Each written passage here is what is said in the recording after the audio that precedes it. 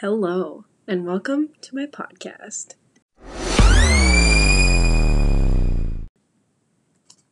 In today's episode, I'm going to be talking about 3 Mandela effects I believe in. You may be wondering, what is a Mandela effect? Well, a Mandela effect is an unusual phenomenon where a large group of people remember something differently than how it actually occurred.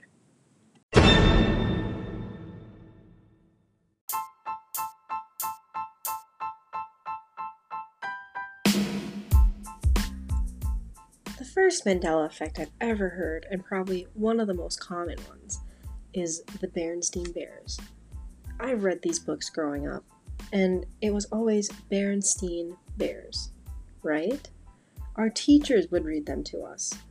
If you look at a physical copy of the book, Berenstain is spelled Berenstain.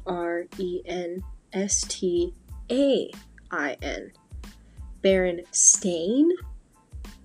No, that cannot be how it's actually spelled, but it's always been spelled Berenstain. I will forever believe that it's Berenstain.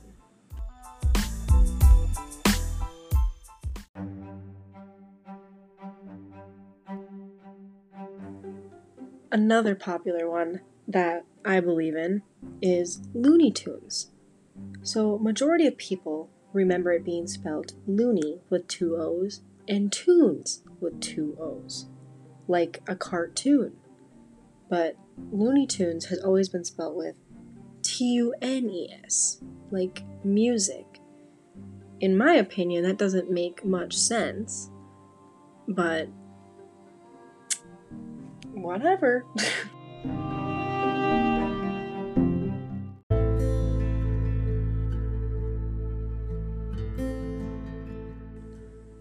The last Mandela effect I'll discuss today is Fruit of the Loom. I know I literally vividly remember there having a cornucopia behind the fruit, right? When I was younger, I would ask my parents, what is that thing behind the fruit? And they'd be like, that's a cornucopia. Without this logo, I would not know what a cornucopia is.